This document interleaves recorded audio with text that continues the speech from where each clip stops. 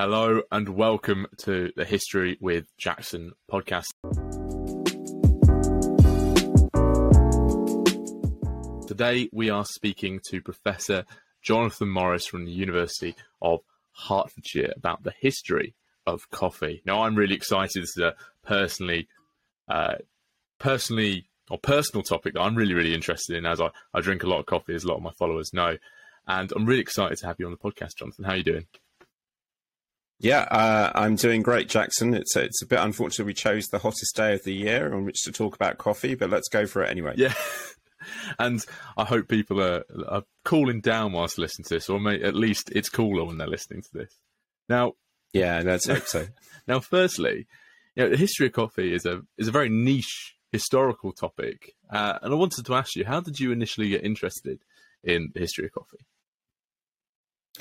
Yeah, well, it's two elements to the story there, but the key one is that I started out my career as a historian of modern Italy, and so I obviously studied in Italy. I lived in Italy while I was doing the studies, and I got to start drinking coffee when I was in Italy, and I got into coffee then, and I really got into the coffee lifestyle, and then a few years later, when the same sorts of what I would now call Italian-style coffee started appearing in the UK, it occurred to me, well, this would be an interesting history really to do and to watch. And after sort of a few years, I was able to find a grant that enabled me to do just that and to start a project into the history of the spread of espresso, the transnational Italian sort of coffee culture. So that was really what started me off. But I was just going to go back to your point about being a niche subject, because in one sense that's true, but in another way, actually, the thing that I've realized about coffee is it's a huge subject, and it kind of enables you to do a different thing as a historian. So like I said, I was a historian of Italy, modern Italy. So I did about, 150 years of Italy, maximum one country. With coffee, we're talking 600-700 years globally, and in a way, that gives you many different things to examine. And as a historian, it's quite liberating because it allows you to really go back to sort of finding everything interesting and going down many different avenues, and using coffee as the kind of lingua franca, if you like, that enables you to get into all of those things. That's a really fascinating story of how you got into it, just from a personal interest, and then that grant you were able to find as well. That's awesome. And like you said, as historians, we like finding those things we're interested in and tracking back. And I do find that really interesting. You were able to find that area of history to go and indulge in. Now, coffee, as you've just said, is a big part of history. It has a long story, but where does the story of coffee begin? Yeah, so this is quite a complicated one too. So we can start by saying where coffee grows wild, and it grows wild really in Ethiopia, primarily in Ethiopia in Africa. And there are some wonderful stories about, one day a guy is grazing his goats and he sees his goats eating beans, blah, blah, blah. What we do know, I think, is that sometime around probably the 1450s, the dried coffee fruits started being exported from Ethiopia to Yemen. So they're shipped over the Red Sea, which actually is not that far. And the reason for that is because a Yemeni sort of scholar, a Sufi, has seen the way that Ethiopians would be using coffee to create this beverage that they would call kisha. And this is really using the dried coffee fruits, and you kind of, use hot water and you create a bit of a drink with that. And that they wanted to use in their religious ceremonies, where they use a potion which they had called kawa, to help them really get into a trance, and would both keep them awake because Sufi ceremonies last through the night, and at the same time enable them to have energy and go into this sort of trance-like thing, give them a bit of a buzz, if you like. So this is the first time that we see coffee kind of appearing as coffee. We know that the people in Ethiopia probably used it in many different ways and used the plant. They would forage the plant. So at this time, all that coffee is foraged. But within about 100 years or so, in Yemen is actually growing coffee on its own and then exporting that coffee through the port of Mocha. So Mocha, of course, has become this very famous name in coffee history. And the port is a port called Al Mokair, and it was abbreviated by Europeans to Mocha. So the start of coffee as a beverage is around that sort of 1450s, 1500s point. Okay. And I personally hadn't thought of it having that long history. But how does it move from Ethiopia and Yemen into Europe? Yeah, so again, what happens is that Yemen comes under the influence ultimately of the Ottoman Empire, and coffee usage kind of moves up with people through the empire. So it moves up through the Arabian Peninsula, it moves to Egypt, then it moves into Turkey, to Istanbul, modern-day Turkey, as it were, to modern-day Istanbul, and becomes known to European travellers who see that trade. And those companies that are known at the time as kind of East India companies, the ones that are kind of mercantile companies with monopolies in European trading, start acquiring coffee from the port of Mocha and bringing it into Europe. And so it begins to get adopted by Europeans. And so that really starts in the 1600s. The first coffee house in Europe, which incidentally actually opens in the UK and almost certainly is the one that opens in London in 1652. That's the sort of the point at which coffee drinking is becoming established as a kind of a social thing. And then by the time we get to the 18th century, the 1700s, Europeans are drinking quite substantive amounts of coffee, and that's the point at which Europeans begin to they acquire coffee plants and plant them in their colonies. So the Dutch in Java, the French, the British, the Spanish in the Caribbean. Okay. And I'd like to unpack the point there about it spreading across Europe. Are they all producing the same types of coffees? Are they making slightly different coffees? No, at that time, really, all the coffee is originally, as we say, coming from Mocha. So it's the same sort of source coffee. And it is being brewed in pretty much the way that we would now think of a Turkish coffee as being brewed. So with that small little jug that we call, is actually known technically as a yetzva, but which we usually call an ibrik, where you kind of, boil it up. It's this very dark, thick beverage that you serve into very small cups. And that's reproduced. In fact, one of the reasons why it spreads is that in Europe, there is this fad for these sort of Turkish, Turkish delicacies, Turkish kind of exoticism, if you like. Many of the early coffee house owners actually used to dress as Turks in order to serve their coffee. So that's the sort of the initial thing. So at that point, the coffee is really pretty much the same. And the big things that begin to happen in Europe are really at that point more about the things that get added to coffee. Sugar, again, coming largely from the plantations, from the plantation colonies, and also milk. And milk, obviously, is European itself.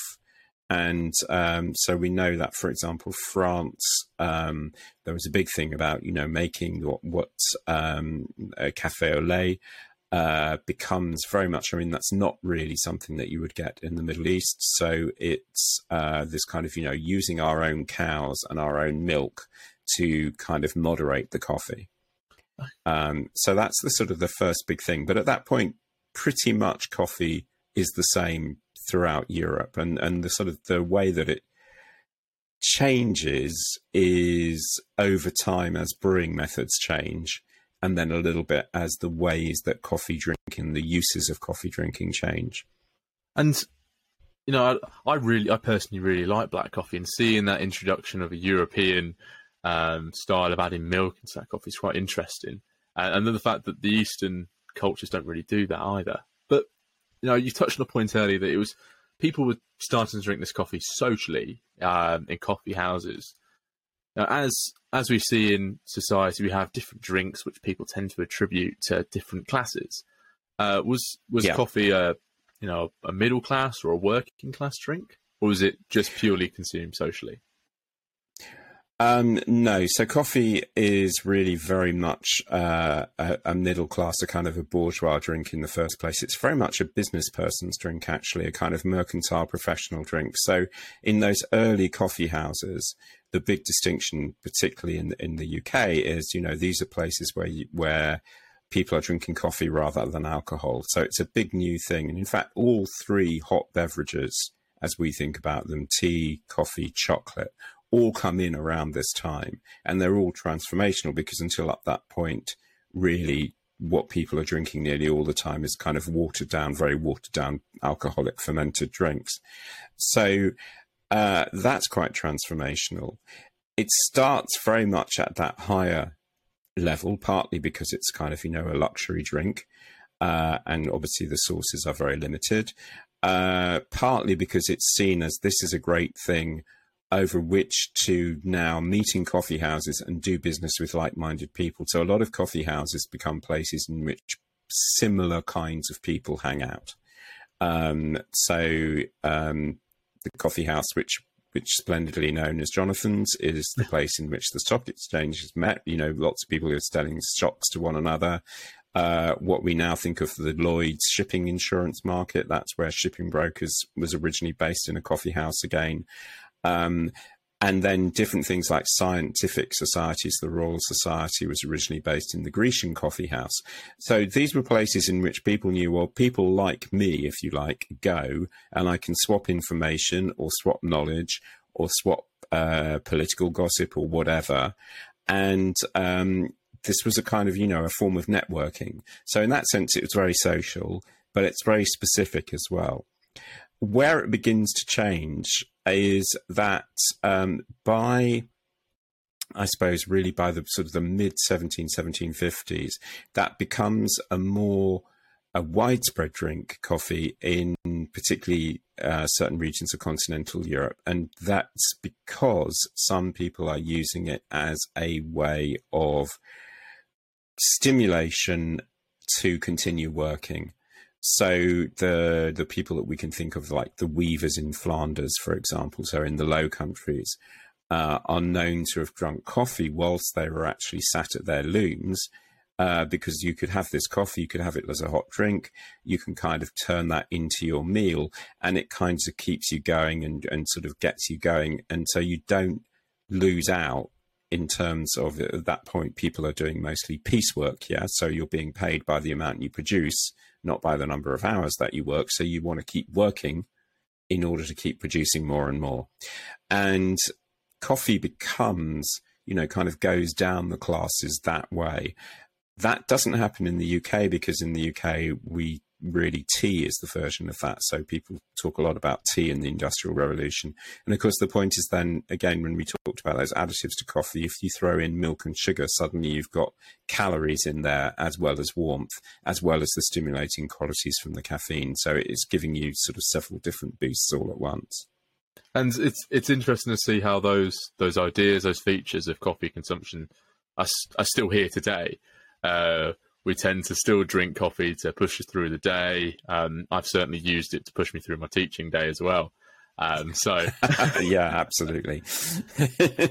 So we had the rise of America at this point, and America keeps growing. How does America start to influence the way people are consuming their coffee, and what changes does it introduce? Because there are some things we tend to think as being quintessentially American as opposed to those European ideas.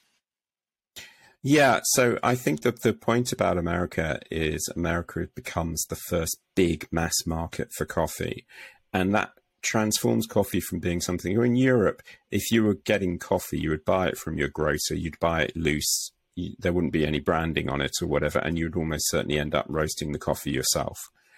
In America, what happens is for the first time you get a market with a branded coffee product, and with people becoming, whole businesses of coffee roasting and sort of putting out coffee in packaging. So the first big names in coffee are all American names. And what's happening there is that market is being massively expanded.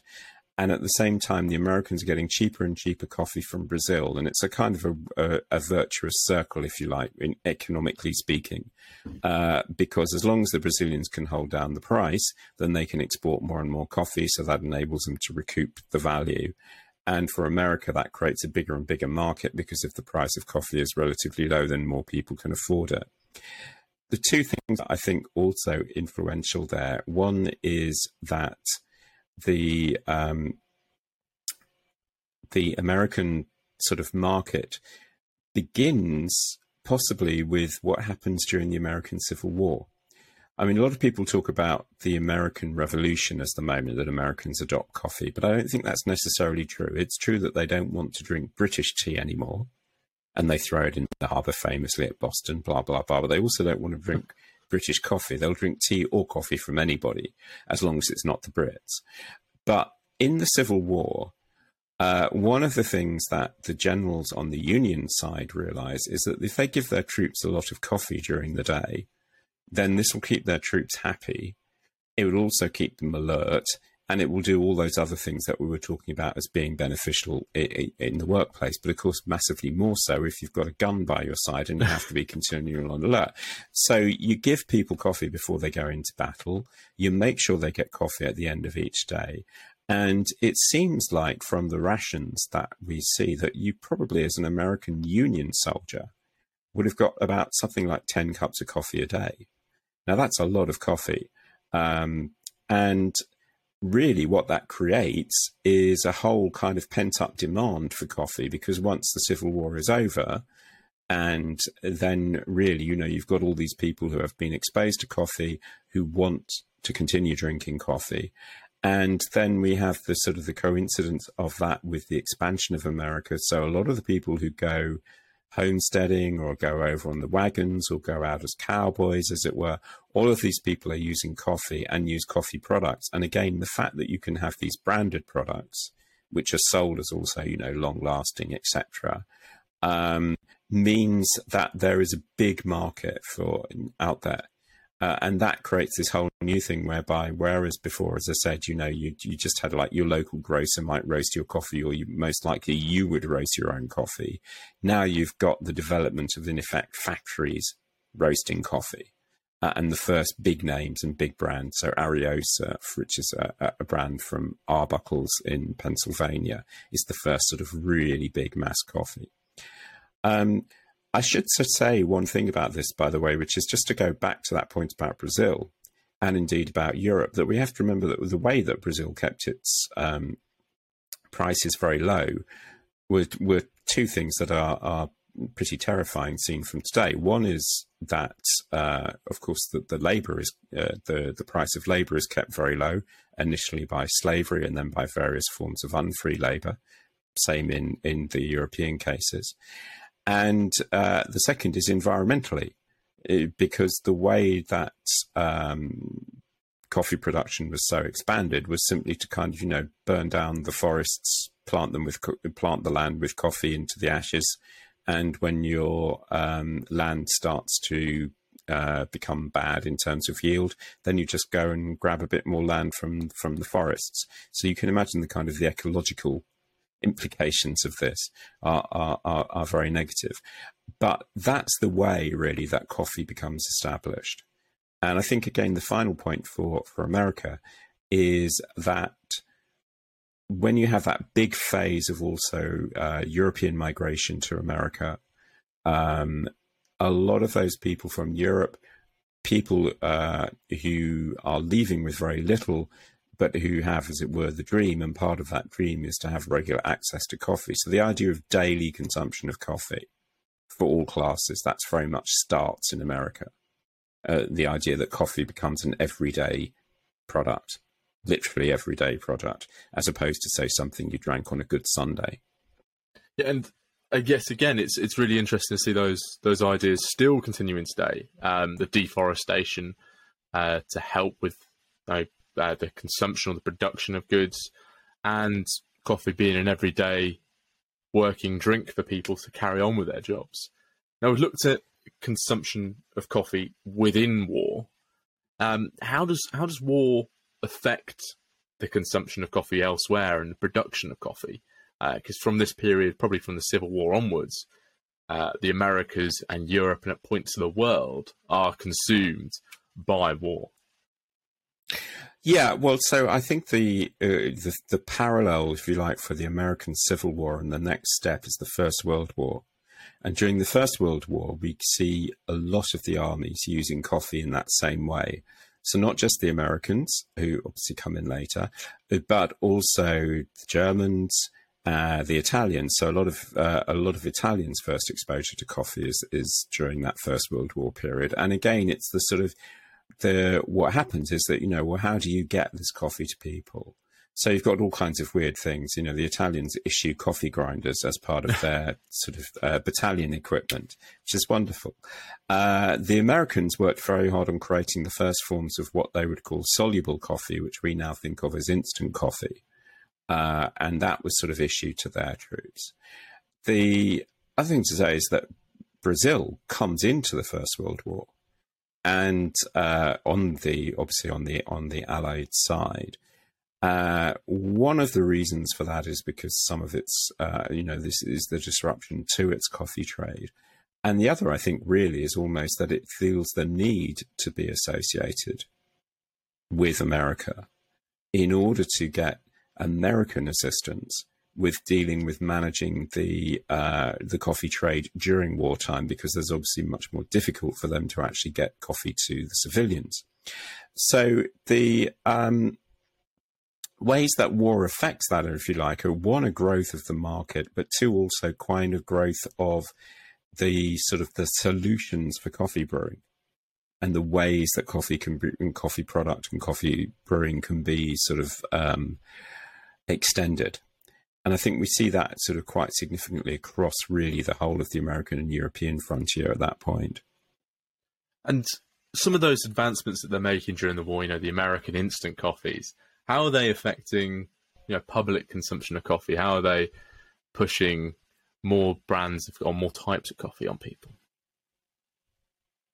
Yeah, so I mean, I think actually the first thing you've hit on is the right one, which is brands, because this is the point in the interwar period where also Europe begins to develop its coffee brands, and with its coffee brands also begins to develop a little bit of the different ways of drinking coffee, the different notions of what does our coffee taste like as opposed to your coffee? What are the ways that you produce it as opposed to we produce it? So just as the Americans develop more and more really the kind of what we would call pour over coffee, so the kind of, the big jugs, the relatively thin tasting coffee, which is also a product of it coming from Brazil. Then other European nations are developing different ways of drinking coffee, shorter coffee drinks in the Mediterranean, the ways that different sort of preparation modes, but also again, this association that, Italian coffee tastes different from German coffee, tastes different from Scandinavian coffee, that they each have their own ways of doing the beverage. So that's quite important. And then when we come on to that point about soluble drinks, then that's really where that changes it and becomes a game changer in terms of what we would call instant coffee. That's just after the Second World War, because the same thing happens. Essentially, during the Second World War, the American army becomes the testing ground for what is effectively becomes, after the war, Nescafe. So Nescafe was developed in the 30s. But it's sort of perfected around 1938. And then the Swiss company effectively sort of runs that through the American army, so it's sort of kept out of Europe, and it actually brought back into Europe by the Americans. So that's when, for example, the British start having their, I was about to say, their love affair with instant coffee. And instant coffee becomes like the British way of drinking coffee. So instant coffee for most of the second half of the 20th century is sort of, 80, 90% of what's drunk in Britain. And you can very much still see that on supermarket shelves, where the vast majority of styles of coffee are instant coffee. Yeah, exactly. And those big brands, which are, become sort of, iconic almost. Yeah. So if Britain decides to have that love affair, as you say, with instant coffee, how are different countries consuming their coffees then? Well, so you'll get, that's so the instant segment is very different from, say, the segment in the Mediterranean, where you're seeing sort of the growth of espresso-based coffee and the homebrew versions of that. And in Germany, where you're seeing really sort of filter coffee, Scandinavia, where similarly sort of filter coffee, but drunk as very small coffees, almost Turkish style. And again, different origins. So a lot of the European countries drink coffees that have a significant component from their colonial or ex-colonial countries in them. So the big change there is the rise of a bean called Robusta. All the coffee we've talked about at this time, it comes from that same species that we saw, the original species growing in Ethiopia, which ironically is called Arabica, because, as we said, it really first comes to knowledge in Yemen.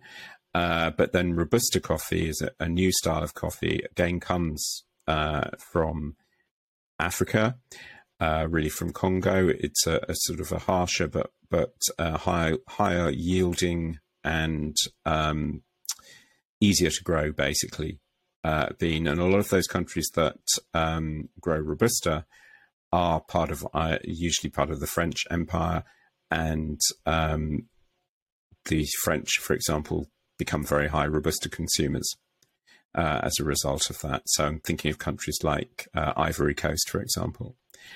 So you're seeing that kind of difference. The reason I was thinking about that is because I'll give you an example of a difference there. If you think about Scandinavia, very little Robusta in their coffee, because they didn't have those colonial connections. They tend to be Arabica importing countries. And what might be the taste difference between an Arabica and a Robusta? A Robusta tastes much stronger. It tastes, in lay terms, it tastes much stronger. It tastes somewhat burnt, somewhat earthier. Depending on how rude you want to be, you could say, the people will say Robusta tastes like burnt rubber or chewing a pencil or something like that.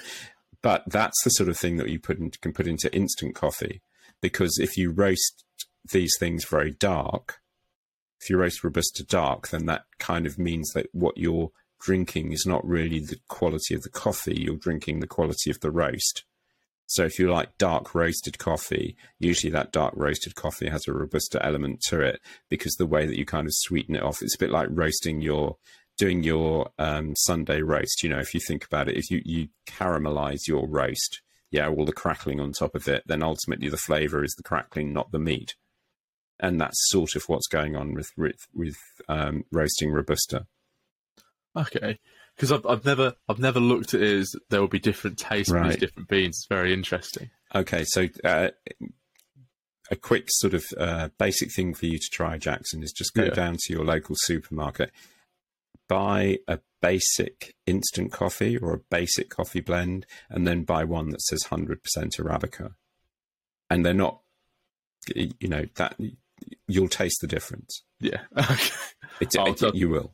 Yeah, I'll certainly try that. I've been trying Percol recently against Nescafé, the work provider coffee, and I definitely prefer my Percol. So, well, I'm going to get. I think, and I could be wrong, so I'm not going to guarantee it. I think both of them will have some Robusta in them, but you'll find that probably the Percol has less. Have a look for one that's labelled 100% Arabica, and you will taste a difference.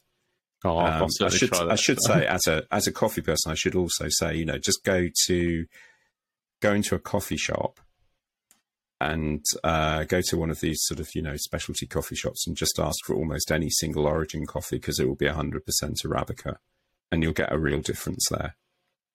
Okay, I'll certainly try that myself. Now, one central theme throughout all of this I see is the history of, and certainly from your research as well, the history of coffee in Italy. So why is Italy so important to the history of coffee? Well, Italy is very important for two main reasons, if you like. First of all, Italy is probably the place that coffee first came into Europe through. So, I mean, obviously the Venetian Empire traded a lot with the Ottoman Empire, and we're pretty certain that coffee came through into Venice and into the Venetian Empire quite early on, and possibly around the 1600s. Certainly it's being sold in Venice in the 1630s. So that's its sort of original claim. But then the real distinctiveness about Italy is the development of what's called espresso and the espresso beverages around it. So that's, you know, Italian espresso is the fundamental contribution. And that's from the first, well, we can go deep into this, but the first sort of machines that call themselves espresso machines are in the early 20th century. There are some patented a little before that, but let's just talk about what espresso means. And what espresso means, in essence, is the process of brewing under pressure. So what you're doing is brewing a more concentrated beverage under pressure, and you use the pressure to extract the coffee quicker and more efficiently. So from the beginning of the 20th century, there's a big division between, the reason this takes place is really because there's a division between how do you address the problem of serving people coffee in a coffee shop or a coffee bar, of that kind of thing, a lot of people quickly. Now, the way that America and probably Northern Europe deal with that issue is, well, you brew a bulk load of coffee, you stick it in a coffee urn, and you just sort of open the tap as and when you need to give somebody a cup of coffee. So if you like, it's not actually a vacuum flask, but it's like having a huge vacuum flask. Yeah. Okay. The Italian approach is, well, what about if we made everybody their own cup of coffee from fresh? So in order to achieve that, you need to be able to do it quicker. And that's really where the espresso comes in. So it's like, yeah, each time we grind the coffee and we brew you a coffee, so it brew it, one of the derivations of the word espresso is expressly for you, is the idea. So it's like, yeah, you get your fresh copy. But obviously I've got to do that quickly, and I've got to speed up the process. So over the course of the century, the way that that's done has evolved significantly. So the first espresso machines in the first half of the 20th century are these big sort of tank boiler type things that, you know, stand vertically on coffee bars and look huge. But really what they're using is essentially steam pressure.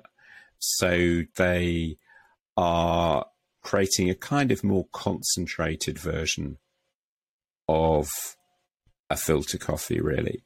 In terms of the taste would taste like that. It almost wouldn't be that different from a Turkish coffee, say. But in the 1950s, then a new thing happens whereby inventions sort of really started with Achille Gaggia, who produced this sort of machines that could brew under high pressures. You know, and basically the pressure becomes standardized at about 9 bars of pressure. And so this creates the crema on top of the espresso. So that's that kind of mousse of oils that you see. So if you look at your espresso, just have an espresso, you'll see on the top of it, there's a little mousse, a little covering that we call crema.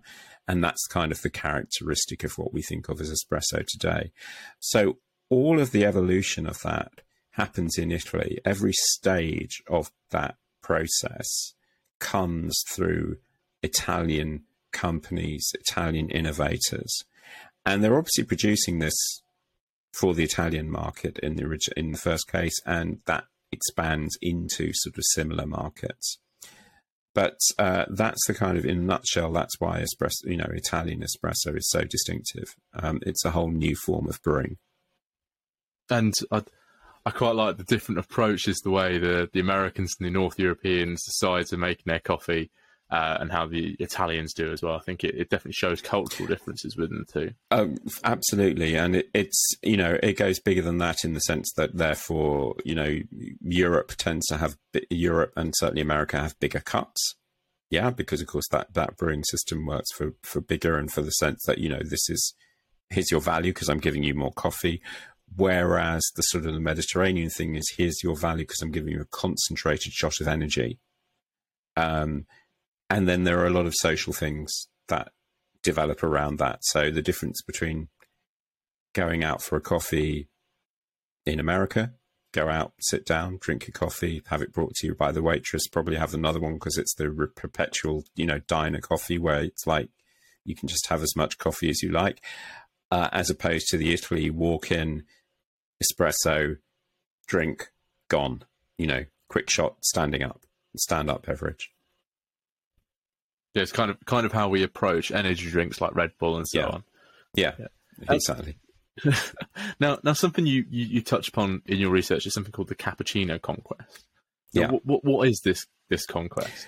So that was my way of explaining that actually the way that Italian espresso achieved its spread abroad, and now, we've now reached a point where something like, over 95% of espresso machines in Italy are made for export, and over the majority of coffee roasted in Italy is now exported as espresso coffee.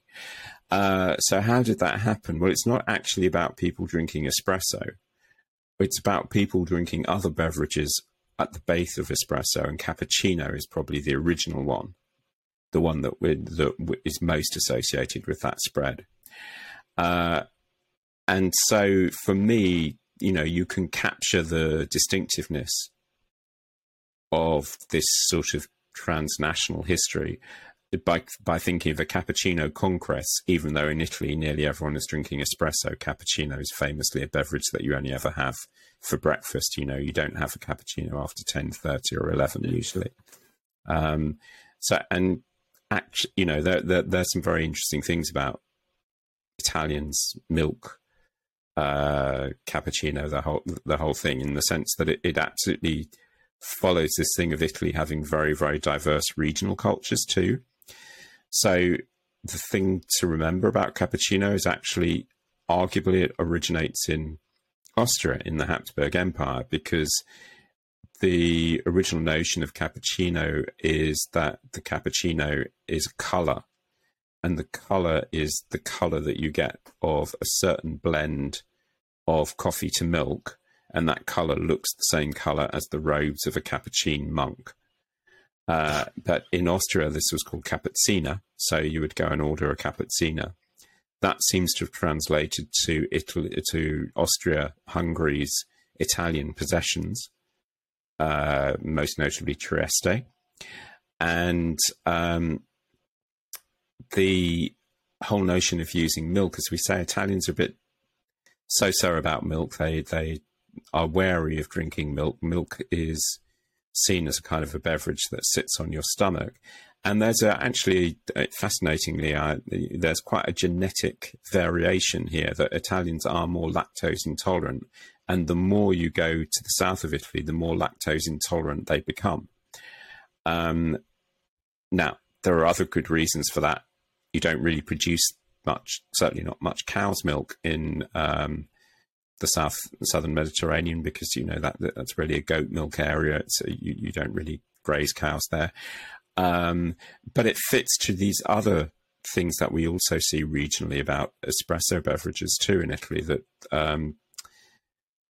the south drinks its coffee even shorter than the north, and it tends to be coffee with the kind, they talk about the taste it tends to be darker coffee, it tends to be shorter coffee, tends to be made with much more sugar. So you quite often put the sugar in before you actually put the coffee on the top of the sugar, as it were. You kind of do it that way round. So you can almost draw a map of Italy based on coffee preferences, and the way that they drink coffee and the kinds of things that are in their coffee. So it's a fascinating kind of example of the regionality of Italy. Yeah, it's interesting how different places develop their own styles. We have it in sports, we have it in coffee, and even in tea as well in England. So it's I quite like looking at those cultural and regional differences. No, absolutely, absolutely. I don't know if you've ever heard the expression banal nationalism or banal. Yeah, I think it's banal nationalism. So, I mean, coffee is a perfect example of that. It's one of those things that we do day to day, but it is something that's very specific to our particular regions and cultures. So, having said that, I'm going to blow that up a bit for you now. Yeah, because, that's all right. Of course, the thing that follows on that is, while that's true, what's really happened with the cappuccino conquest and the spread of Italian coffee around the world is that sort of supersedes a lot of those cultural differences. So, now when you think about if you think about the UK, the standard coffee beverages in the UK are all based on espresso. If you go out of the house, you wouldn't. It would be unusual now for you to order a coffee in any kind of cafe and not be offered a kind of cappuccino latte type beverage. Whereas, go back 30, 40 years and those would all be basically, if you ordered a coffee outside in a cafe, an ordinary cafe, you're pretty much likely to get basically an instant coffee again. And it's interesting to see that homogenous coffee culture arising. And do Italians and Italian immigrants have an impact on that homogeny? Yes, in a way they do. I mean, I think this is an interesting story. Certainly, there's a lot of association. So there's a particular period around the 50s, as we said, with the Gaggia machine. It becomes quite exotic again, the cappuccino, whatever. I was watching a short movie yesterday on the 1950s in London, full of these kind of, coffee houses with everyone drinking supposed cappuccinos, etc. It's a real weird period because these coffee places became places, particularly for young people to hang out. They became sort of artist places. They became, above all, associated with jukeboxes. And the idea was that the coffee bar was trendy and the pub was where your parents went. You didn't want to go to the pub. That's where you might meet your mum and dad or some guy in a flat cap drinking their bitter or whatever. Whereas, you'd have these so-called frothy coffees. And a lot of the people driving that, it was Italian emigres, not necessarily ones who'd come over just then, but quite often, there's a long history of Italian migrants in the UK being heavily involved in hospitality, and that's similar in other countries too. And they obviously cottoned on to this new phenomena from Italy of, cappuccino, espresso coffee, the use above all of what we would call the steam wand on the coffee machine to make what was called frothy coffee. And this became quite a trendy thing. So in that, the Italians had a big role. And that also led to some of the oddities that we see. So the Americano, famously, the Americano is not really anything anyone drinks in Italy. And it certainly doesn't have any of the sort of cachet I was about to say of what it has here. Here the Americano sounds sophisticated. There the Americano is like, what do we give some American who says, I want more coffee than that? And it's like throw some hot water on the espresso. And that sort of evolves more and more in those foreign markets. And as I say, that the cappuccino does in this very different way. But Italians are very entrepreneurial, and Italian emigres are very entrepreneurial. If they see something that can be used as a symbol of Italian identity, then they're going to do that and put that forward. And that very much is that sort of first phase of expansion is like that. Obviously, what changes is the sort of the more recent phase, which is really about repositioning, I say, coffee as a beverage per se. We talked a lot about how coffee's become an everyday beverage. But of course, what happened in terms of the cappuccino conquests was that the coffee house, again from the mid-90s, really a bit earlier in America, becomes a new sort of more sophisticated place, and coffee becomes more sophisticated, and the espresso, cappuccino, and then the beverages like the Americano, but also, of course, famously the latte, the cafe latte, which really is not a beverage in Italy, and certainly not a bar beverage, are kind of used as sophisticated beverages, premium beverages where, okay, you need somebody like a barista to make that. You need a big coffee machine with all the bells and whistles to make it. So in the end, they can underpin a bigger sort of format revolution, which is that of the, if you like, the Starbucks style coffee chains, where you can make a really nice coffee shop, somewhere where people could go and sit and yak and generally not be harassed, and where you and I now might wait. Let's face it, if you and I agree to meet in person, which would be lovely, we're probably going to do it in a coffee shop, and those things can be paid for. All the sort of additional attractions of that coffee shop can be paid for, provided I can charge you enough for your coffee. And of course, those kinds of Italian style coffees are clearly something that by and large we don't do at home, that convey a sense of value, and that therefore can be priced as at a point where you can take quite a lot of profit out of it. The irony being, in Italy, coffee in a bar is extremely cheap and really difficult to make a profit on, which is why there weren't for a long time any coffee chains in Italy itself. And I certainly agree with the fact that we would meet in a coffee shop for a coffee. And this globalization that you're talking about of coffee and the globalization of its consumption, is the production changing? So the production has, almost the production of coffee has a different history. It's expanded a great deal, so we have more coffee being produced than ever. What we've seen from this revolution is actually a transformation in consumption. We think about it as the transformation in our consumption in the sort of, developed world economies, as it were. But actually the real transformation now is in other markets. So Asia has really gone mad for coffee in a way that it never used to. And that's really, as sort of Asia develops as an economy, it's also become very westernized. This is the aspirational Western thing to do, drink coffee. So countries that used to basically produce coffee, but not often drink that much coffee, which apply to most of Asia, to even to most of Latin America, and indeed to most of Africa, the exception being Ethiopia, now are actually themselves generating a substantial coffee culture.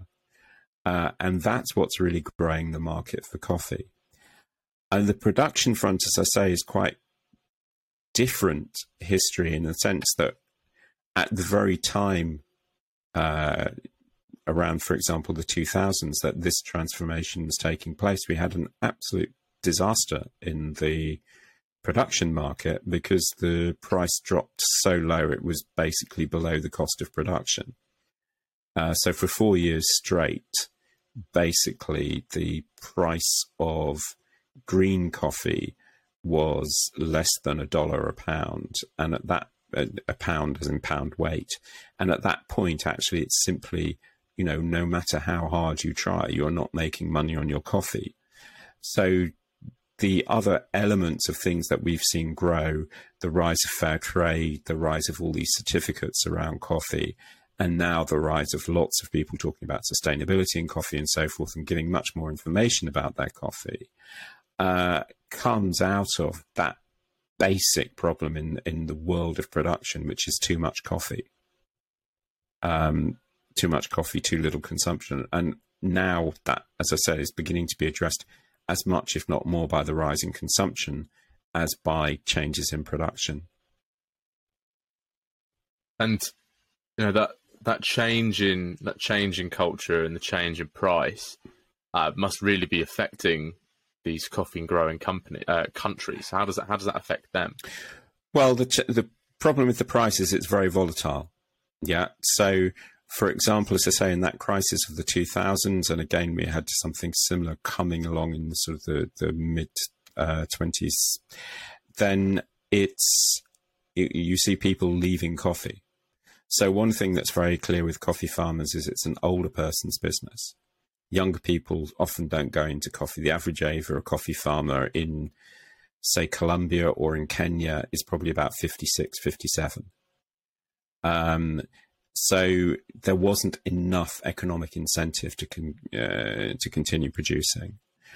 The other issue in coffee is obviously climate change, and that's going to become a big issue because one of the reasons why Robusta became more prominent in the world markets, now about 35%, 40%, is because it's that much more resistant to high temperatures.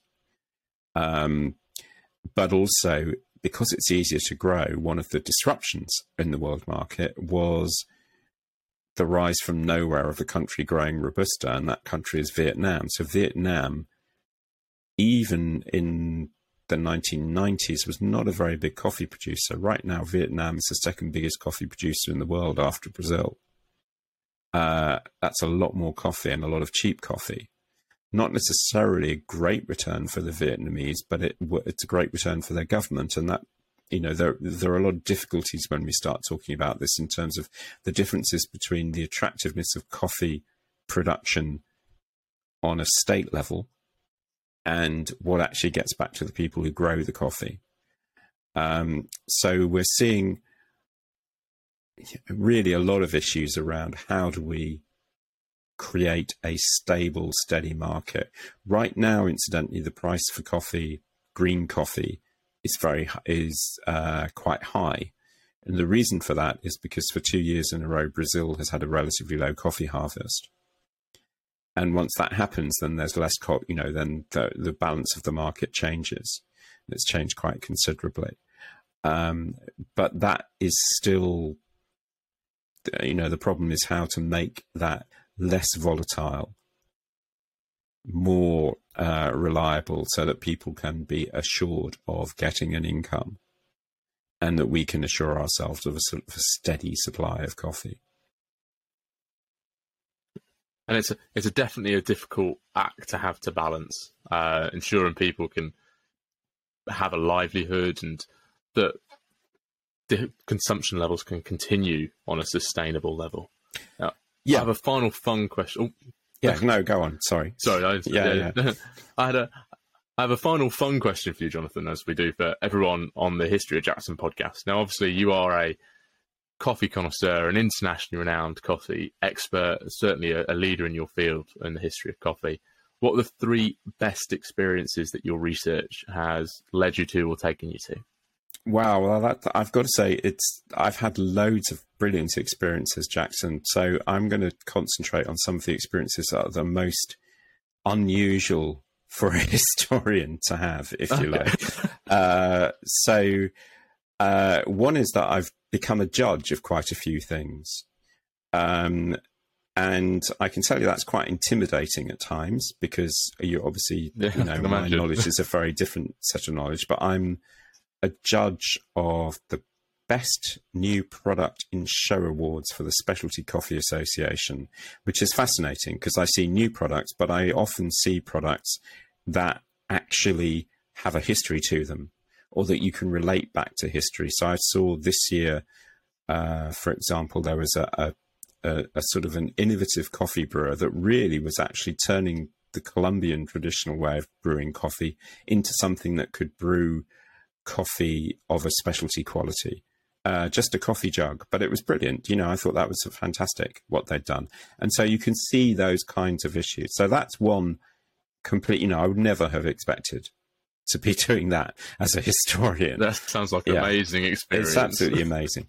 A second one would be going to factories and talking to people in factories often. So this is a very Italian thing because in Italy, they often have a lot of businesses are quite old and family owned, and they often have somebody that they call the historic memory of the business.